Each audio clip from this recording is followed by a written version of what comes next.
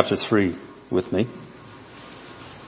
Gary, did you want to say anything as an introduction to the series that's coming up, or you want me to just kind of mention it? Okay. This is a beginning of you could say, multiple 2 sermonettes, I guess you could call it, of 20 minutes apiece, leading up and through Easter. I didn't choose the text. Gary chose them for me. I'm always glad when he does that. It makes the work a lot less. Mine is introductory. Needless to say, my dear brother Gary, who I love to death, put the onus on me right off the bat. He says, by the way, just remember, Todd, that everyone else's 20-minute sermons depends on your success today. So, how do I respond to that? Calling upon the grace of God. Let's read from verse 11. We have down in your notes verse 13, but let's get 2 more verses of context. As for me, by the way, Matthew 3, 11 through 17. As for me, I baptize you with water for repentance, but he who is coming after me is mightier than I, and I am not fit to remove his sandals. He will baptize you with the Holy Spirit and fire, and his winnowing fork is in his hand, and he will thoroughly cleanse or clear his threshing floor. He will gather his wheat into the barn, but he will burn up the chaff with unquenchable fire. Then Jesus arrived from Galilee at the Jordan, coming to John to be baptized by him. But John tried to prevent him, saying, I have need to be baptized by you, and do you come to me? But Jesus answering said to him, permit it at this time, for in this way it is fitting for us to fulfill all righteousness. And after being baptized, he went immediately up from the water, and behold, the heavens were opened, and he saw the Spirit of God descending upon him as a dove and coming upon him. And behold, a voice out of the heavens saying, this is my beloved Son, in whom I am well pleased. Let me start off by asking a thing of you. And that is, for those who are saved here, picture the day that you were saved. Picture the power of the working of the Holy Spirit within you. As if the dove was cooing in your ears and your heart was enlivened for the first time. Picture yourself by the Jordan this day. One crying in the wilderness, wearing camel's hair. This strange man from the desert, eating locusts and honey. If you're unsaved here, picture yourself by the shores of the Jordan saying, what are these strange things and these strange words this man is saying? Who is this one he is talking about to come? He's talking as if it's immediate, already about to happen. That is my task for this day. But it does apply to us personally. To bring the joy of our salvation back in the flooding waters of the washing of the water of the Word and the washing of the Spirit of God within the soul of each one of us who proclaim Christ. And to potential for those who are unsaved this day, that event of the arrival of Christ in your heart can happen as it has with so many. John the Baptist is one crying in the wilderness, and he's calling at the Jordan at this moment, preparing the way for Messiah. It is the title of this 20-minute sermon, maybe 20 minutes. He is preparing the way for Messiah. The world has gone its own way, the broad way to everlasting destruction. God is sending His only begotten Son to be the narrow way. John the Baptist's ministry is widespread at this period of time in Matthew 3. From Jerusalem, from the region of Judea, and from up and down the Jordan River, they have come to this strange man in camel's hair. He's proclaiming a gospel of repentance. A gospel of, you could say, not yet, but already yet, right now, at the footstep. A gospel of repentance that is anticipating one who will receive a repentant heart and give the waters of life. There is, in Ezekiel chapter 36, many scholars also point to John chapter 3 as well as an echo of the Old Testament prophet himself, speaking about this day that has now finally come, in which John the Baptist is speaking. I shall cleanse you with clean water. I will cleanse you from all of your sin and all of your idols. And they're in the water. John the Baptist immersing those who would repent unto life.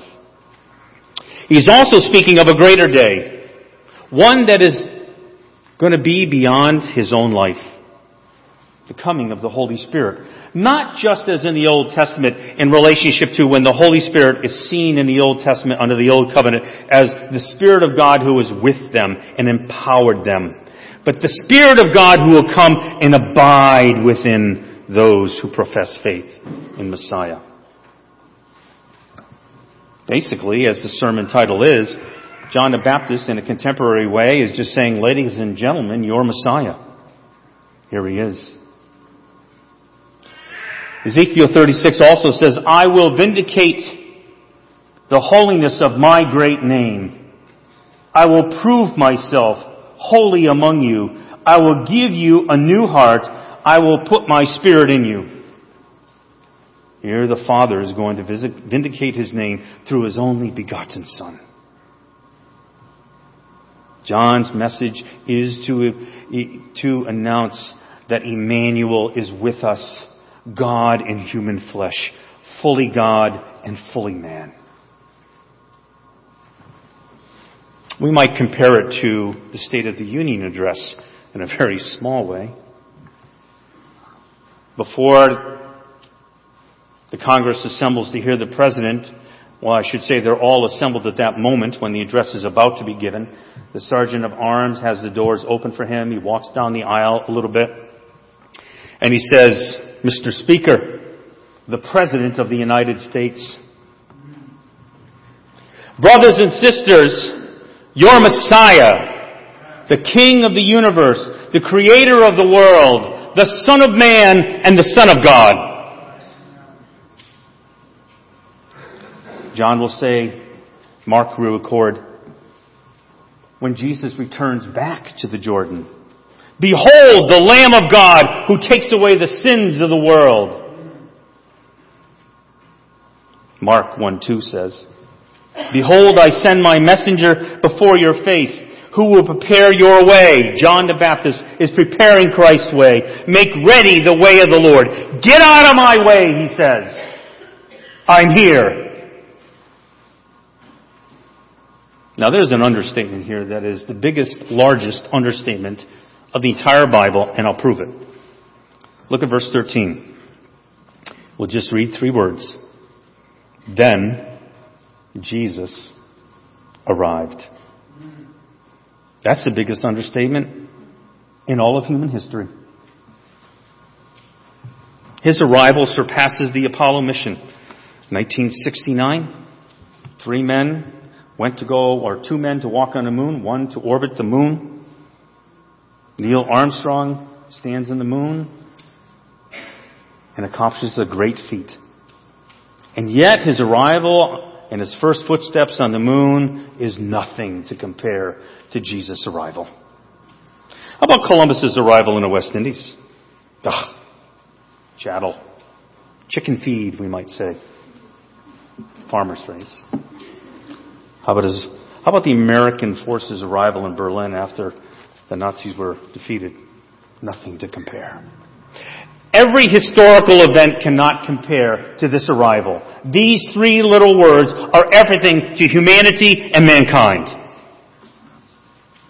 John reveals to us the impact it's had on him, this arrival.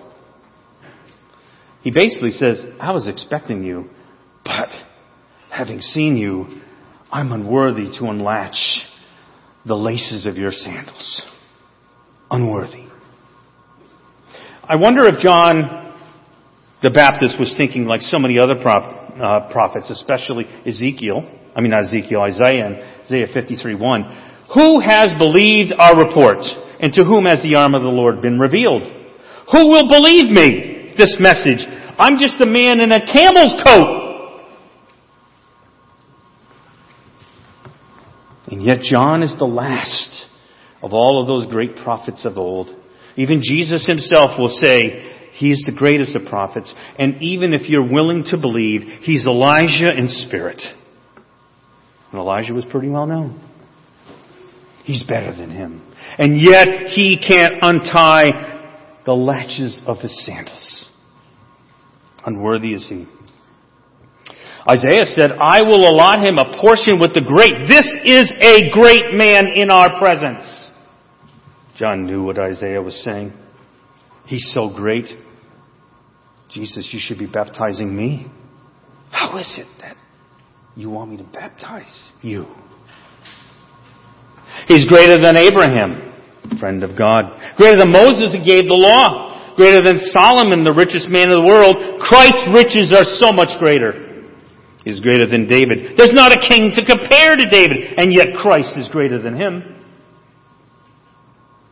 John recognizes this greatness. Lord, I have need to be baptized by you. And only by the Holy Spirit can John say this. He has the same faith that you and I have, to which God gave us as a gift of grace, to believe and to see who this God-man is. Jesus says back to him, permit it for this time, that we might fulfill all righteousness. And John the Baptist will say, I must decrease, that he must increase. And from that moment on, Jesus steals John's own disciples. He must decrease.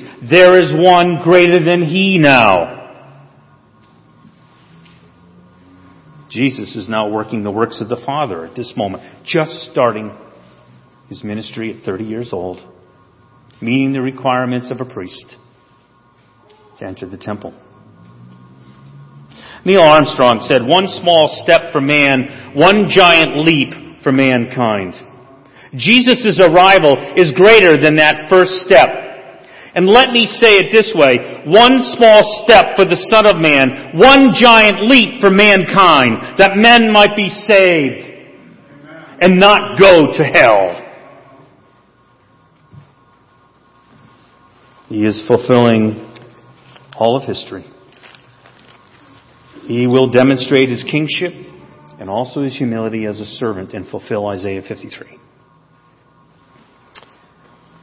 Philippians 2 says, although he existed in the form of God, he did not regard equality with God a thing to be grasped, but emptied himself, taking the form of a bondservant and being made in the likeness of men. Fully God, fully men. Early Judaism believed that Isaiah 53 was speaking of Messiah. Later Judaism did not. They thought of it as Israel, that God was speaking. There had to be some holdouts, though, that saw the messianic promises, that this Isaiah 53 was talking about Messiah to come as a servant. We do know that in the first century, so many thought that Jesus would be their salvation from the Romans, as a king who rules over armies rather than over the hearts of men and women. The life God is calling his Son to through John the Baptist is to suffer for Israel.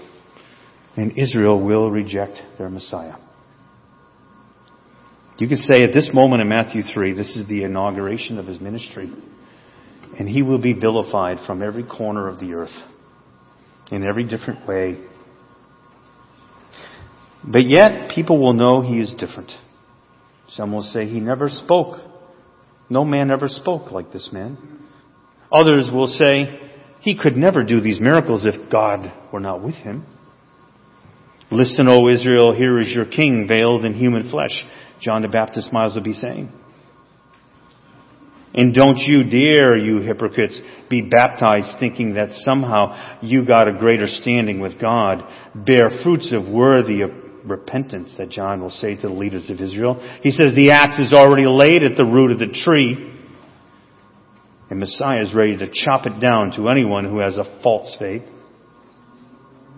Who will believe this carpenter? Many will say, does he not have calluses on his hands, as every carpenter does, Brother Greg? Right? He surely must be just a man, the one about to be baptized by John. Some will say he eats and drinks just like us. God is spirit. He doesn't eat or drink. Were you not there when he cried at the tomb of Lazarus? God doesn't cry, does he? I saw him angry in the temple, overturning the tables of the money changers. Surely men get angry. God gets angry, yes, but I just saw a man turn over tables. They may even say to John, John, the very sandals that you say you're unworthy to unlatch, have you noticed the dust on his feet? When you took or said you would not be able to take the dust off his feet? Have you seen his feet? It's as dirty as ours. They need to be wiped clean at the end of the day, like everyone else. Amen. And then the heavens opened up, and the Father says to his only begotten Son, this is my Son, in whom I am well pleased. And the Spirit of God descended upon him as a dove coming upon him. A Trinitarian witness at this moment at the Jordan River to fulfill all righteousness in order to begin a ministry. Your Messiah, ladies and gentlemen.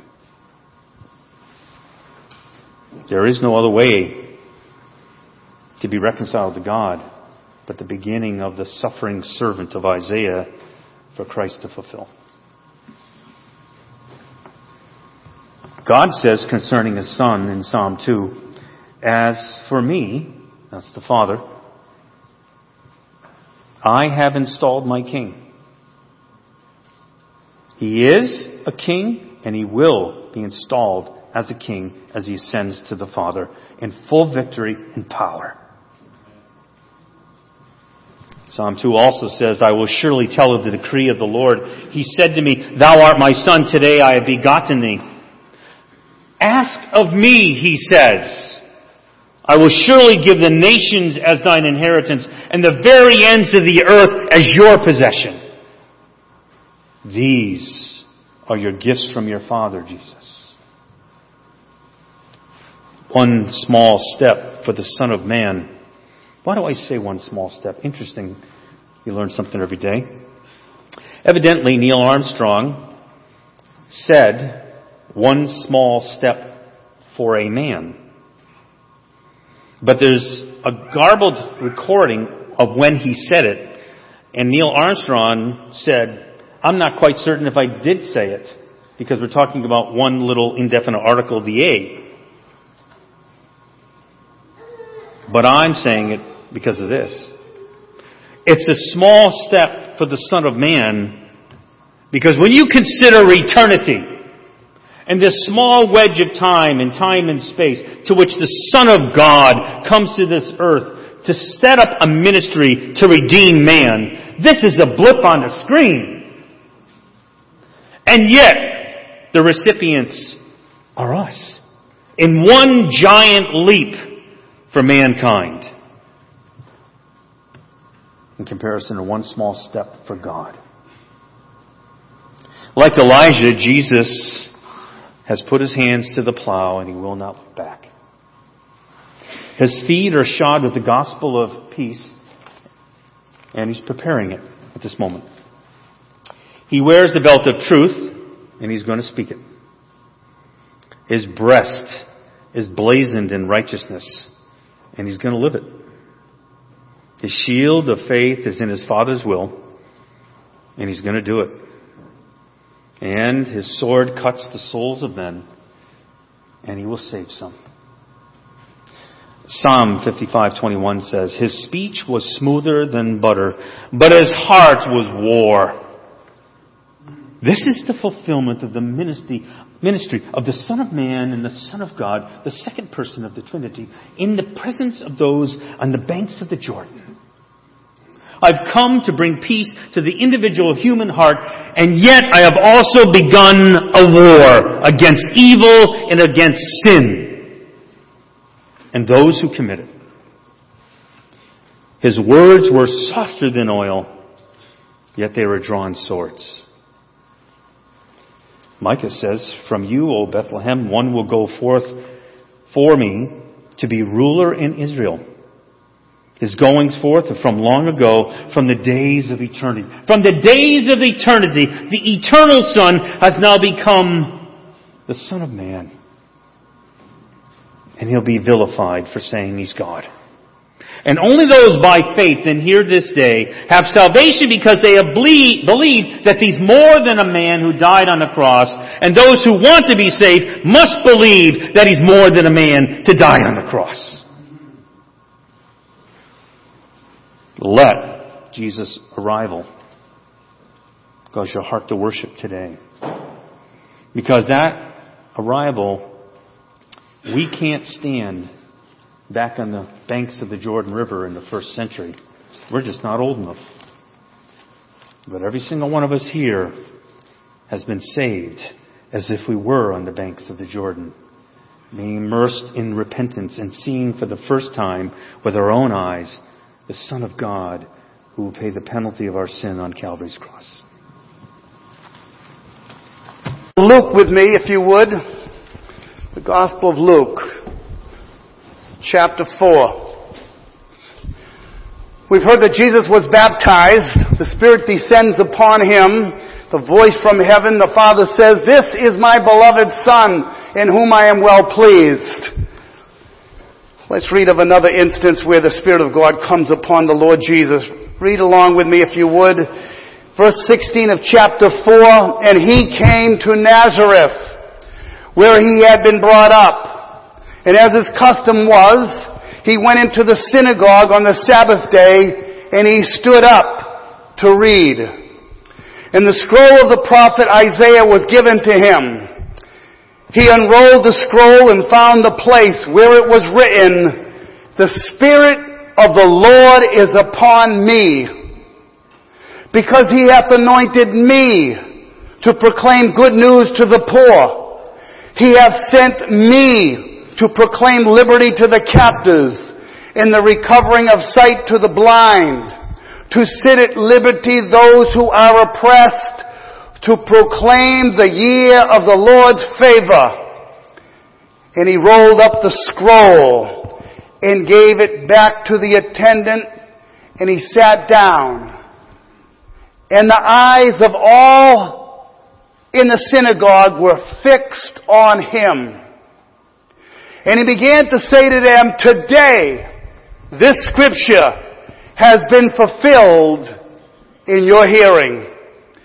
And all spoke well of Him and marveled at the gracious words that were coming from His mouth. And they said, Is not this Joseph's son? May the Lord add His blessing to the reading of His word. I have something to say to you. Jesus was born in Bethlehem, correct? He ends up going down to Egypt, and He's brought back by Joseph and the family and goes back to where He dwelt, where it says right here, where He was brought up, Nazareth. It tells us of Nazareth that no good thing can come out of Nazareth. No good thing can come out of Galilee. You would think that the greatest of all creation, and Jesus was a created being on earth, an uncreated God, but an uncreated God became a created human being, and He was the firstborn, the greatest of all creation. You would think that He might go to a palatial location where He would be esteemed, He would be recognized as king, as ruler, as governor, as some person of high character. But He chose to go to a place called Nazareth. It tells us in the book of Matthew that he would be called a Nazarene. The scripture says he would be called a Nazarene. Where in the Old Testament do you find a reference to Jesus being called a Nazarene? There is no scripture reference to that particularly. What could we say then? How then would that scripture possibly have been fulfilled? It tells us in Isaiah 53 that he was a root out of dry ground. That's where he came from. You know, where a person comes from sometimes is very significant. Do you ever ask somebody, where are you from? You know, you're listening to their accent, maybe you're even watching their behaviors, and somehow there's usually a connection between where somebody is brought up and what they are. Well, Jesus chose to be brought up in a despised location that was, and you could say it was in Timbuktu, according to our language. It was in nowhere land. It was an out-of-the-way place up in Galilee, which was called Galilee of the Gentiles. He had no reasons, as it were, naturally speaking, to be an esteemed character of Israel. But he chose to dwell in a city called Nazareth. On the cross, what did it say on the cross? Do you remember, Matthew, when Jesus was crucified? What does it say over the top of the cross? What were the words? What is it? Louder.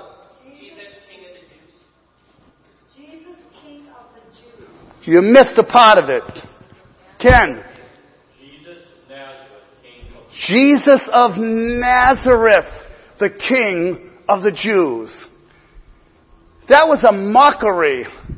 A king coming from Nazareth. That's who he was.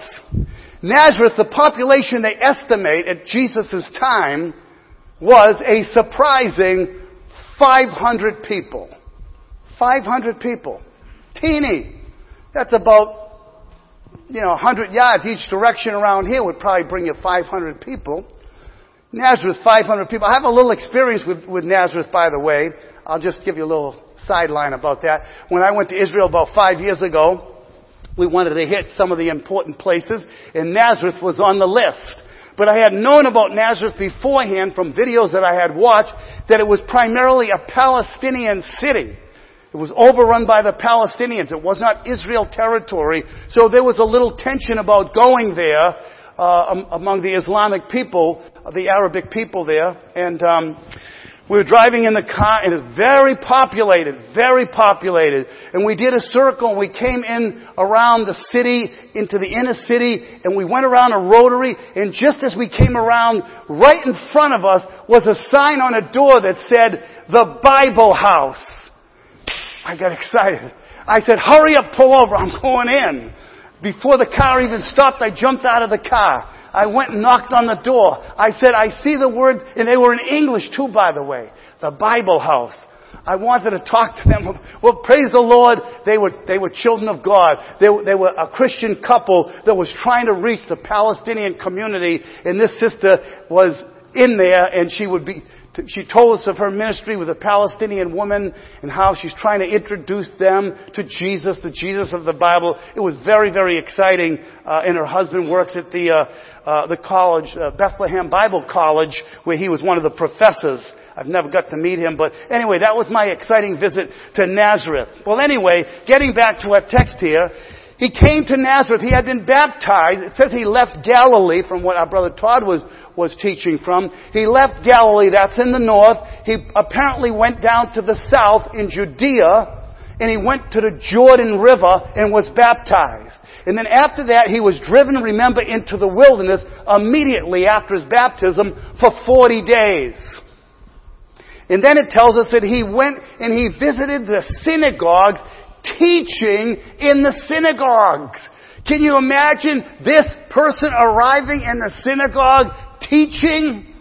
And here we have an example of Jesus' teaching in the synagogue.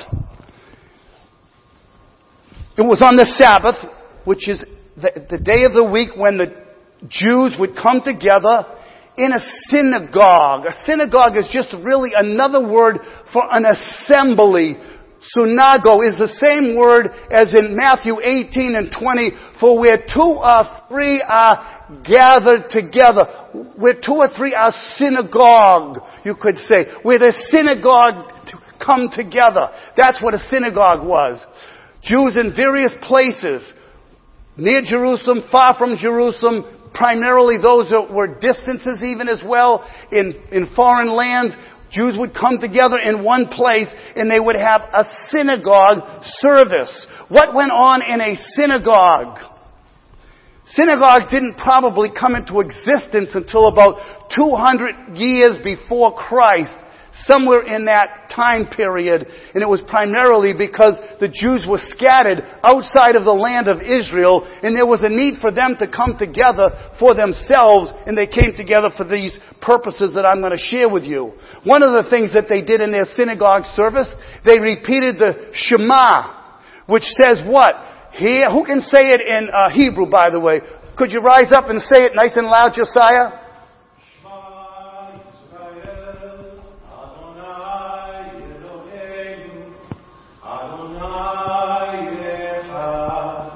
I'm so glad I called on you today.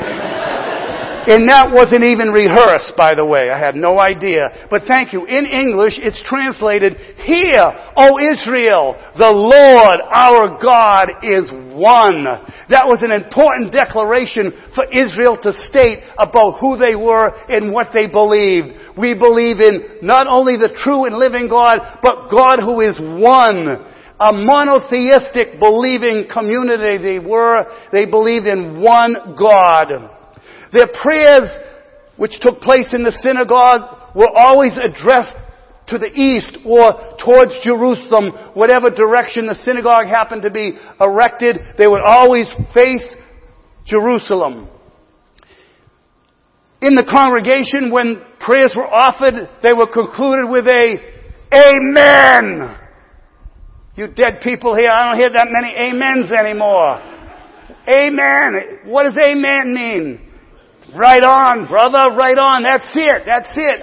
I'm putting a punctuation point on what you're saying. I'm amening that. Oh, that's encouraging to a preacher, I'll tell you. Huh, Brother Todd, when you get an amen, Brother Pat, and all you preaching brothers, you know what I'm talking about.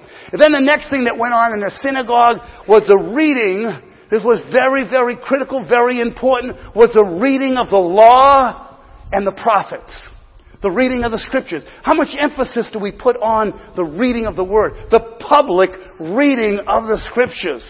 In Nehemiah's day, it says when he stood up for it to read, it says, and all the congregation stood up as well. And maybe we should do that more often sometimes, that when I'm reading or when someone's doing a public reading, we all stand up. Like when we did Psalm 46, we all stand. Why? Because we are showing reverence, respect, and honor to the inspired words of God that we are reciting now. And that's just what the Israelites would do when they would come together in a synagogue and read from the law and the prophets. And then after that, there was an opportunity for a commentary. And I won't turn to it, I don't have the time, but if we went to Acts chapter 13, when Paul went into the synagogue, which often was the outpost for evangelism, because there the scriptures would be read, and like what Jesus does here, and what he does later in the Gospel of Luke and others, they took the scriptures and showed out of the scriptures that Jesus was the Christ, the Messiah of God. They read out of the law and the prophets. And once those were completed, like it was said to Paul, men and brethren, do you have any word of exhortation? Say on. Say on. In other words, give it to us. Do you have something to say, to add, to supplement the reading of the Word of God? Well, speak up. Make it be known. Say on. And Paul, in the book of Acts 13, boldly stands up and proclaims again that Jesus is the Christ and the one to whom the Scriptures pointed. Jesus, too, is going to give a brief commentary. He's from Nazareth, where he would have been brought up. His custom was to go to the synagogue. Jesus outwardly did not distinguish himself from anybody else. I don't even think looks-wise that he was necessarily some glorified human being outwardly that would be so attractive that everybody would turn their heads and look at this beautiful feature of a man. I don't think so. I think he fit in ordinarily with the crowd. Certainly, looks and whatnot were not the big deal back then like they are with us. What I'm trying to say is he fit in with everybody. As a child, he played with the other children in the neighborhood.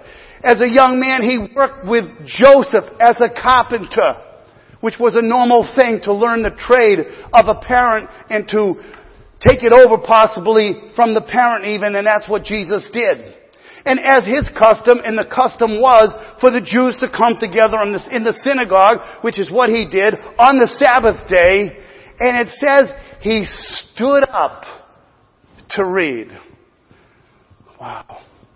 Standing up. Now, in this particular sanctuary, we have this pulpit elevated, which is good. I mean, everybody can see me, and there's reasons for it. Some of the other churches I've been in, and even preached in, some of them, and I know Spurgeon himself and where he preached in London, in the Metropolitan Tabernacle, he had to ascend 15 steps to get into the pulpit. In the book by Martin Lloyd-Jones about preachers and preaching, it says that every step that Martin Lloyd-Jones took as he was going up the pulpit, he said, I believe in the Holy Spirit. I believe in the Holy Spirit. 15 times until he mounted the pulpit, making us know how dependent he was upon the ministry of the Holy Spirit to come forth from him to the congregation for saint and sinner alike.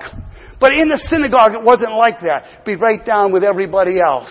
It's like a lecture hall, just pretty much right smack in the middle of everybody. And it probably was even in the middle, and the seats were arranged in a way that, yes, that was central, but it was not elevated.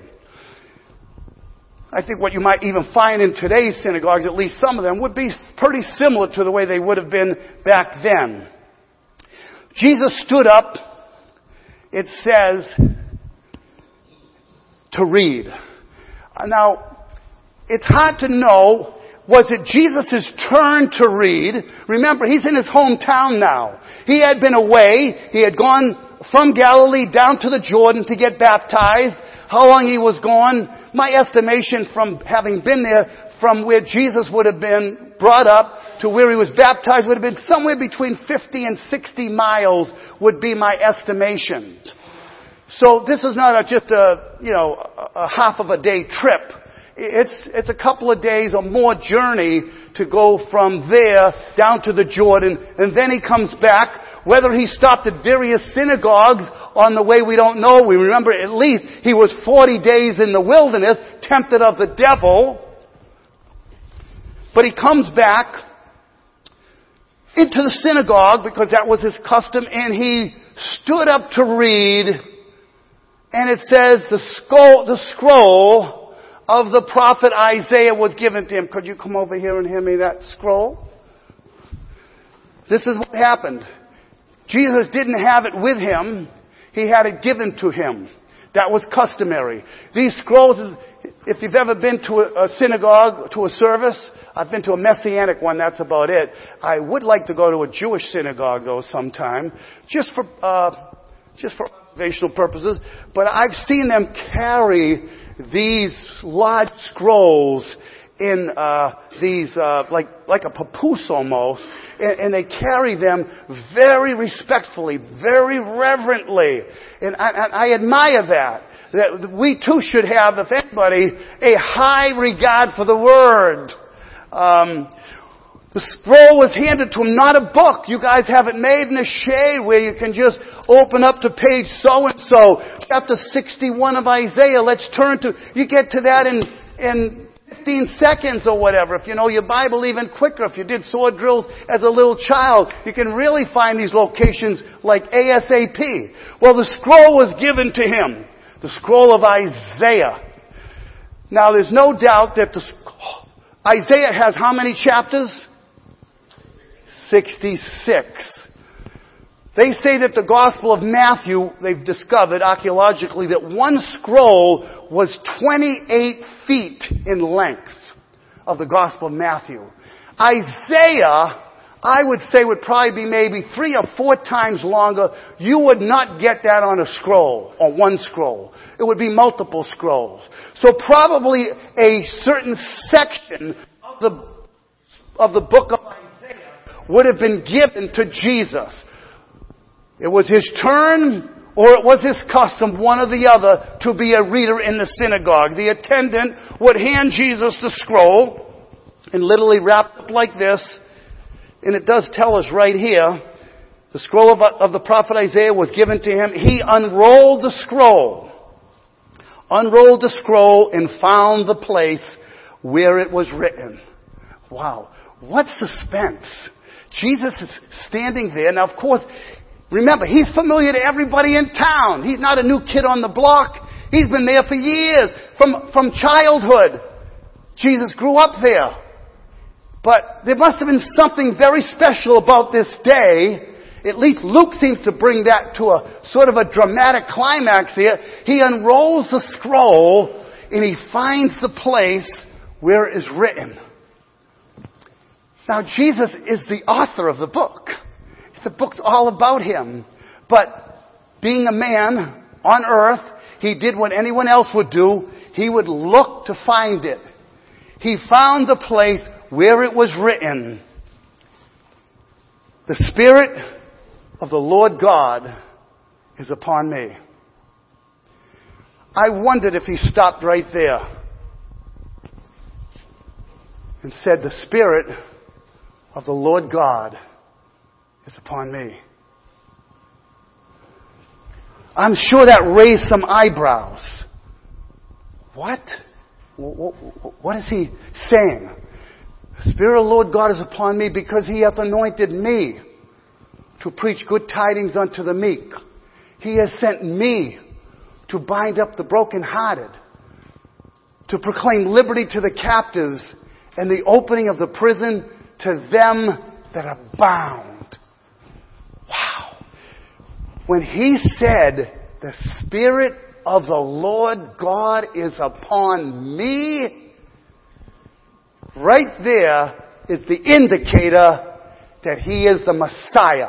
He is the messianic figure that Israel, for hundreds and hundreds of years, was waiting to come, the deliverer.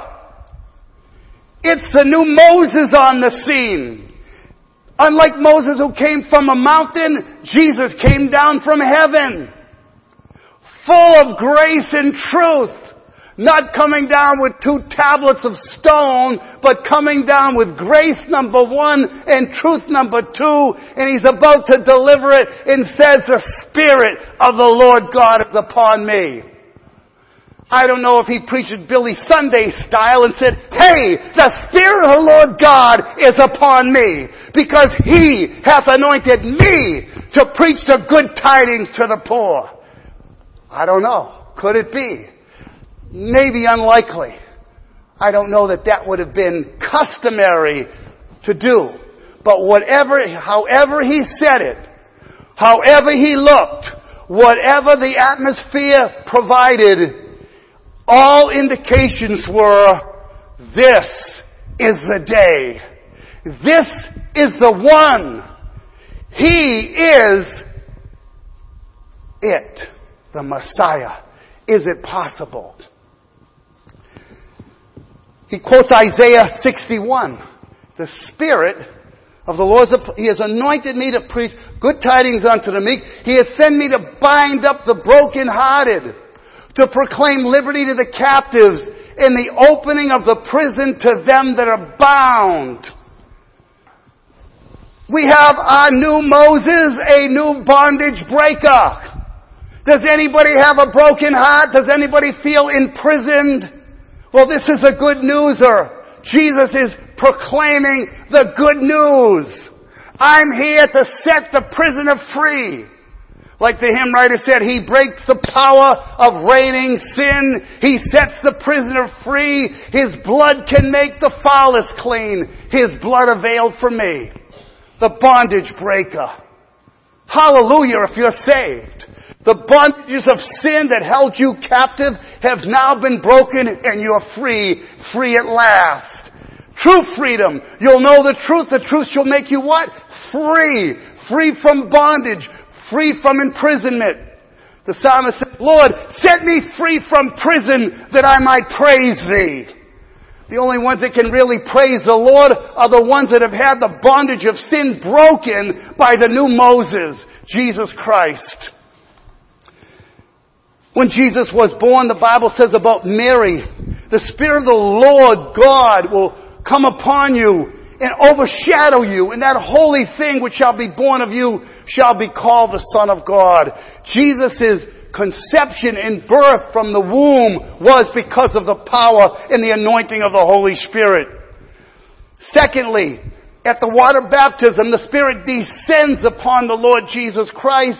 And the third one here is when Jesus stands and reads the scroll of Isaiah, the Spirit of the Lord God is upon me. In the first instance, the anointing is that He comes out of the womb. In the second instance, when He's anointed at the water, He comes out of the water. And the third one here is when He comes out of the woods. If I can use that expression. Like, wait a minute. We've known this Jesus of Nazareth for years. He's just been one of the boys. He's been one of us. He's a Nazarene like we are. And Jesus is like opening up that shirt and showing the big S.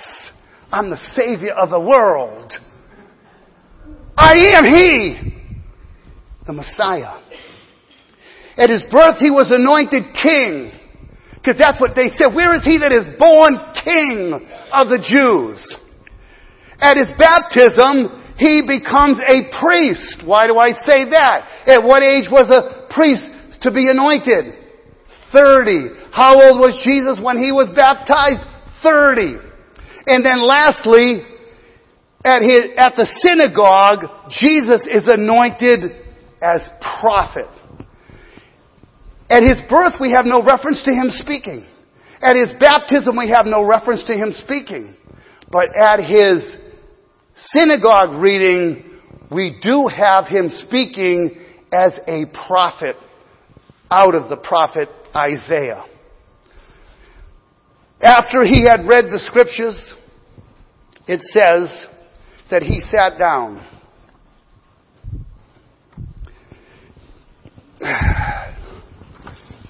And while I'm sitting, I want to make an announcement that this is going to be my last day at Sovereign Grace Chapel. Do I have your eyes upon me? I mean, that might sound a little shocking to some. Some were saying, amen, brother, about time. But, but when Jesus sat down, it says that all eyes, no one was sleeping. Anybody out there sleeping? When Jesus sat down, nobody was sleeping. All eyes were upon Him. What a great hymn to plug in right here. Turn your eyes upon Jesus. Look full in His wonderful face, and the things of this earth will grow strangely dim in the light of His glory and grace. All eyes were upon Him. Whatever your eyes upon, if you're not saved, turn them away from that. Turn mine eyes away, the psalmist says, mine eyes from vanity. Fix your eyes upon Jesus. Look full in His wonderful face. The things of the earth will grow strangely dim in the light of His glory and grace. What does Jesus mean to you? Do you love the Lord Jesus? Will you turn your eyes upon Him? Then the last thing, verse 22, it says, and all spoke well of Him and marveled at the gracious words that proceeded out of His mouth. Gracious words. What were those words? What was the sound like? What was so gracious about those words? They were like honey on His lips. They marveled at Him. It's not long after that, as soon as He opens up His mouth, and begins to expound the scriptures and talks about the freedom that he's bringing to those in bondage, and he has to announce that he's not just a Messiah or a Savior for the Jews, but he's a Savior for the world. He's after the widowed woman. He's after the leper. He's after the down and outers. He's after the prostitutes. He's after the thieves, the murderers. He's a Savior for sinners and sinners only, far and wide. That was offensive to the Jews. You're going to leave our territory and you're going to go into a foreign country and you're going to give the gospel salvation message to the world? Absolutely. I'm the Savior of the world. That's who I am. And what do they want to do? His own people. Maybe John 1:10 means that. He came unto his own, and his own received him not. If there's an own, think of all of the maybe family members, close friends, neighbors. They together want to push him over the brow of the hill and put him to death. Because Nazareth was set up on a hill and they want to push him over the cliff and kill him. How ironic. Gracious words, but yet at the same time they want to kill the Son of God. Because he says he's a Savior for the Gentiles as well. You know, sometimes a Jew who believes in Jesus as a Messiah, oftentimes think of themselves as being in a special category. I'm a Messianic Jew. Well, praise the Lord that you are. And I say, guess what? I'm a Messianic Gentile. That's right. I believe in the same Messiah you believe in. He's a Messiah not just for the Jews, but for the Gentiles. Jesus Christ was a minister of the circumcision for the truth of God so that the promises to the Gentiles might be fulfilled so that we together with them can, as it says, rejoice ye Gentiles with his people. And he shall rise to reign over the Gentiles. Wow. What a day that was. This is his inaugural address. The Spirit of the Lord God is upon me. What more could he say? You can be set free, because that's what I've come for. And if this is maybe your first introduction to Jesus as a bondage breaker, because we don't hear a lot about sin, about judgment, about the need that God's wrath must be poured out against sin, that your sins have bound you up, that you're all wound up with your sins and you can't get freedom from it. And maybe you don't even have guilt for them. The Bible says every one of us shall give account of himself to God. But the good news is that the one who came into the world was there and here to break the bondage of sin and to take away the power that sin has in your life and take away the penalty that sin will have upon you if you refuse to believe the gospel of Jesus Christ. If he was here today, if he was the reader and the preacher today, and if he was the one that sat down and you looked at him, what would your thoughts be?